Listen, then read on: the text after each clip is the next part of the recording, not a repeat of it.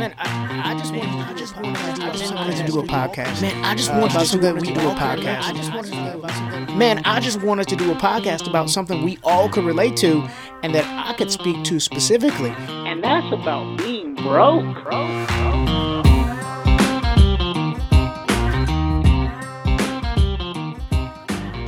Welcome to The Broke Stops Here. I'm your host, Dame Grant. On this episode, I talked to comic Derek Strong. I met Derek at a comedy show at my house. You see, I charge people to come watch comedy shows at my house because the hustle is real.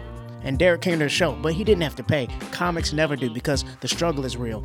And the more I started to talk to Derek, I realized he mentioned how old he was more than once. And I knew right there, he had some stories. He had seen some things, done some things.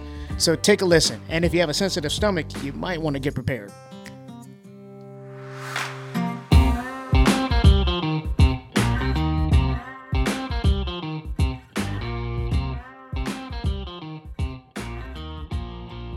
Philly fans just all around because they love all of the Philly teams. It's not like you just have people who are just Eagles fans. Like, no, if you have an Eagles fan, they love the Phillies, Flyers. They love every just Philly's team.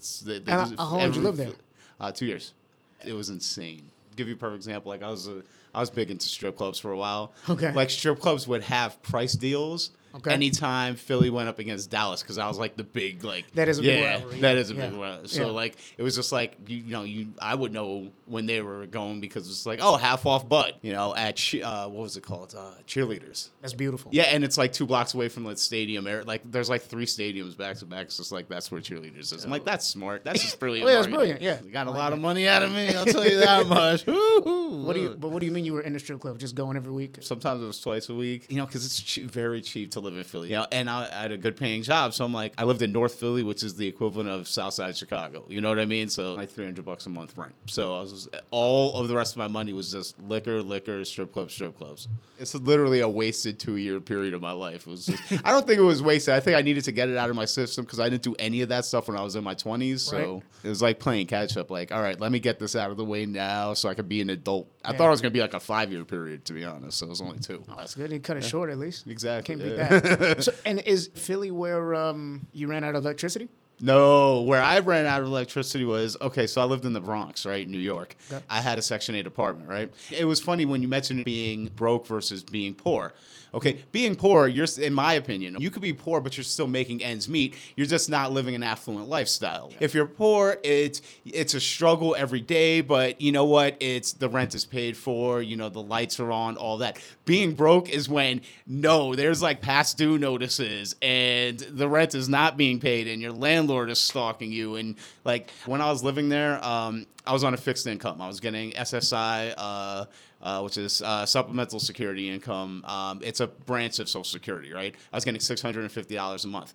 That was all my money for a month. I had that. I had $50 in food stamps, and I had to budget those 2 things to pay rent and survive, basically, right? And mind you, the reason why I got all that stuff was mental health issues. I was homeless for a few years, got on all the social service programs and stuff like that. Basically, like I was one shade removed from being long-term institutionalized. So, like, I wasn't really like going to the job ready functioning. I was basically like kept away from like work. Like you wouldn't want me at a job. It wouldn't be a good thing, right?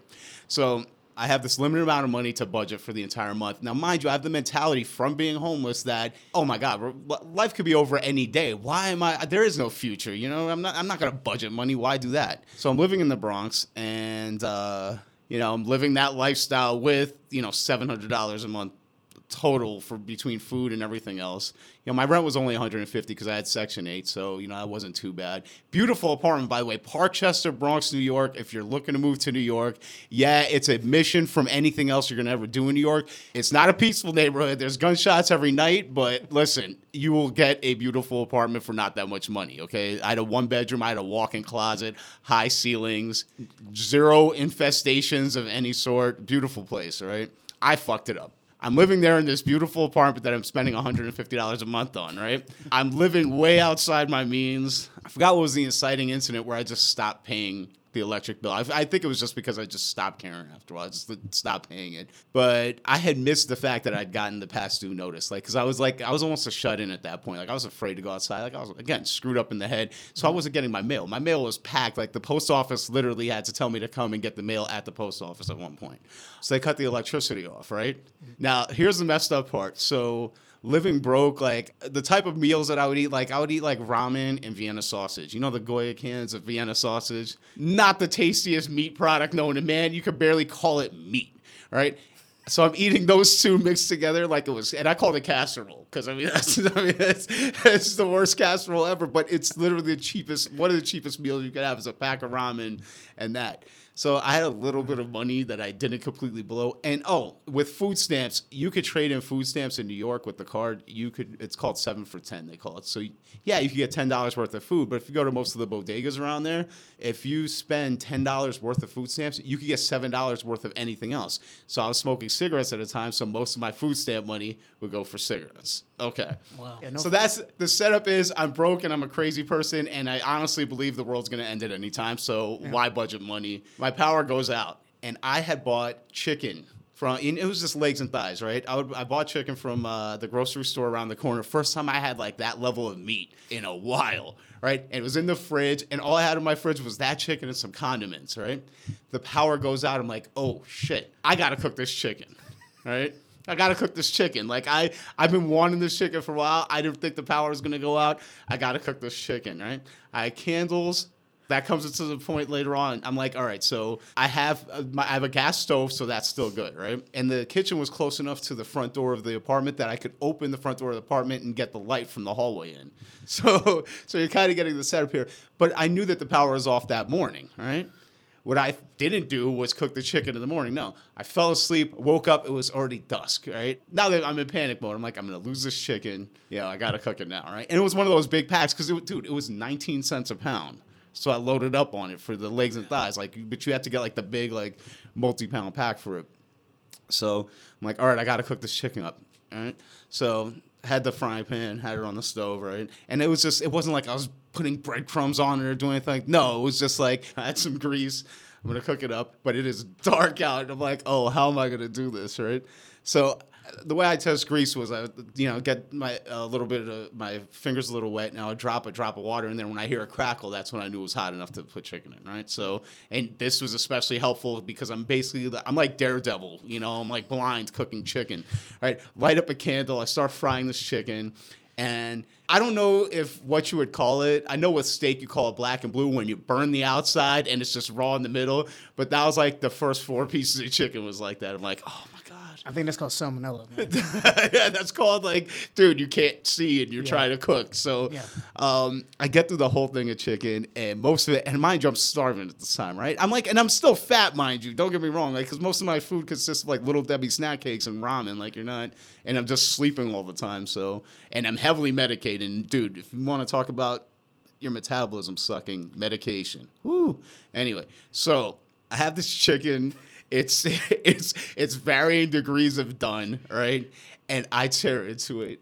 Dude, if you had rare to medium rare chicken, it is not a pleasant, like you feel it wrong in your mouth, right? And I have the door open to get some of that ambient light. My neighbors are looking in because smoke is coming out because I'm burning the shit out of the chicken, all just on the outside. Inside, not pink, red, bloody chicken. I can't let this go to waste. I couldn't put it back in the fridge, so I've softened a bit on it, but I had like a Nazi level like hatred of wasting food. Like I can't see it being done. I had real issues with it. Now I'm a little bit more, but back then it was just, whoa. You couldn't let it go to waste. Couldn't let it go to waste, right? So I knock out this medium rare chicken, right? Fortunately, like my stomach has been through some stuff, so I'm able to handle like off food. But like in terms of like the memory of that feel in my mouth, like I can't get rid of that. That's just gonna be there forever. And the oven worked. Like it didn't even occur to me to like take it and put it in the oven because I could have done that. I could have just baked the chicken no, let's fry it. I want fried chicken. I bought the chicken to fry it. Let's fry the chicken. So what about the candles? Okay, so I got some of the light from the outside. I had candles, right? And they weren't like even scented candles. They were little like votive candles, you know, like the little white ones that they put inside the glass things like for tables. So I had that, and I had one pack of them, right? Because I'm a Jew. It felt like I was literally reliving Hanukkah. I got to make these fucking things last, right? So I wasn't trying to burn them all down. So I had one by the stove, right? Yeah. Thinking that was going to help. It wasn't doing much of anything. It was just there to just see the grease splatter onto the stove. Like this was not helping at all, you know? And I'm thinking like, oh man, this is one of 8 candles and I'm burning it for this, you know? So yeah, I need this to be able to get to the bathroom. Like it's the 1800s. Like I'm going to an outhouse, you know what I mean? Like this is my light source to get around my apartment for, You're a brave dude. Thank you. Brave, tough man. Typically, the poor versus broke that I've heard so far is that poor is the worst of the two. Broke being more temporary. And the poor was an enduring, you know. But for you, it seems like it was both. I was living in both worlds. Yeah. Again, if you were living ideally, you could technically budget the money that I was getting on a monthly basis and be able to survive. You're not living though. You're surviving at that point. To me, that was my concept of poor. Like it was just like, okay, this but it's like you said, it's the longer term. Like you're living in this. There's no end in sight. There's no like, oh, I'm gonna get out of this. You know, if I pay off a couple bills, like even if I paid off those bills, like I did get my light back on. I got a loan from a friend. I got my lights back on, but that didn't stop me from having a budget $700 a month. You know what I mean? Like that was still a persistent thing. So that was the poor part. But that poor part, like you're able to get to broke so much faster. You know what I mean? Like broke keeps happening repeatedly throughout the years that I was on this system. It was periods of broke. It sounds like the reason you kind of got into that predicament was a mix of things, mental issues and variety. How'd you get back into the black? Was there a turning point? There was a turning point. It's positive, but it's negative. So I got to a point where I got a computer, started doing online dating, met my ex. And my ex, she's a saint to this day. If I ever get rich, she's getting a house out of it, right? Awesome person. She helped me get some of my stuff together. Like she helped me get a job with actually a guy who became one of my friends later on. She helped me get a job there. She, kind of focused me. So I was able to get a job. And dude, let me tell you what happened. So I get this better job. I was working at this very shady tax firm in the Empire State Building in New York, right? And people don't know this. The Empire State Building isn't just a tourist attraction. There's businesses there, right? So 75th floor. God, I wish I could burn this from my memory. They were basically bilking old people out of their money, they're out of their retirement checks, and I was customer service, right? Worked up to the point being a manager, was getting paid decent money, all right? Section 8, the way it works, it takes you forever to get on Section 8, right? And for people who don't know what Section 8 is, it's a housing program. It subsidizes the rent for housing. Great program. Their priority, of course, is homeless women with children, which it should be, and veterans. So unless you're a homeless woman with a child or a veteran, you're put on the waiting list. Me, I had severe mental illness, so that took a couple of years, but I eventually got on it. And the way it works is if you make over a certain amount of money, and this is why people have this issue with people on programs. They don't understand this. The second you make over that threshold, you get cut off. So my rent went from $150 a month to $1,050 a month in the span of 1 month because I was making too much money at this job. I wasn't making enough to make ends meet, but I was making too much for Section 8. You get flagged instantly. They're like, oh, he's making too much.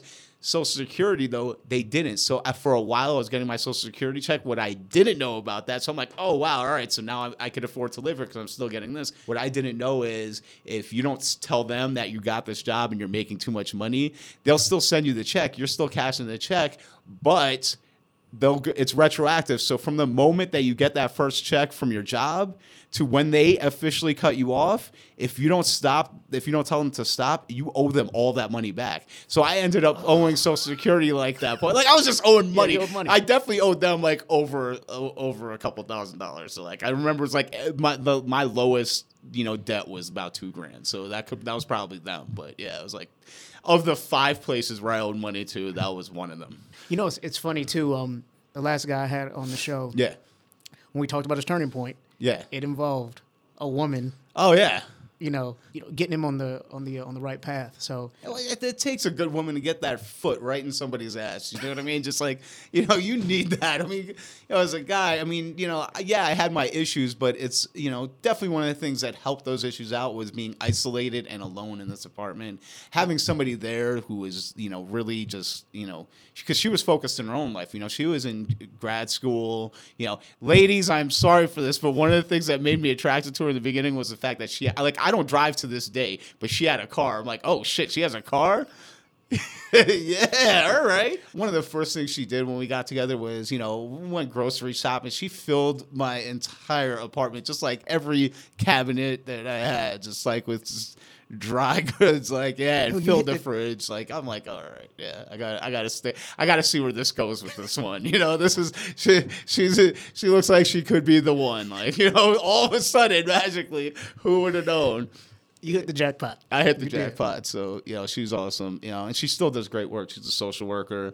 So, any habits that you've kind of maintained or saw beneficial that worked for you that, kind of keeping you on the right track, from making my own money, not, going back on the system, because the system is so cyclical in nature. Like people who are on it, again, the threshold for being off of it and surviving versus being on it, like that gap in between being able to survive with a job and being able to survive but be on the system, that in between gap is bigger than people think. If you're anywhere in that margin that isn't one of those two places, you're fucked. You can't have a job, okay, and function and support yourself and not have some of those benefits. Like a lot of them do have now, they have a lot more of the transitional programs. Like they won't fully cut you off of food stamps. They won't fully cut you off of Social Security. But dude, once you're in it, there's a lot there. It does create dependency. Like I go to work, I stock groceries now, and I love every day that I'm at work because I'm working. And people look at me like I'm fucking crazy. It's like, no, this is my job. I'm going to treat it like a job, right? And because of that, I've gotten managerial positions pretty fast at every company that I work for. I don't want to be in management ever again. I want to clock into work. I want to leave at the end of the day. I'm making about half as much money as I was making last year being an assistant store manager. I was getting paid really well, and I was just like, no more of this. 6 years in management, I can't. I'm very happy and content stocking shelves. I work one extra day a week, and I'm making almost the same amount of money, so I'm like, fine. Yeah. It's genius. Yeah. And now I'm starting to cut into my debt and paying off bills and actually being a functioning adult, going to the gym every day. I'm loving life, so I can't complain. Yeah. And I'm doing comedy. It's all happening, man. It is, man. It's just, I like it. I run an open mic every week. Oh, man. Thanks for being on the show, dude. Absolutely. This has been really insightful and enlightening. Oh, good. I'm glad. I like this. Excellent.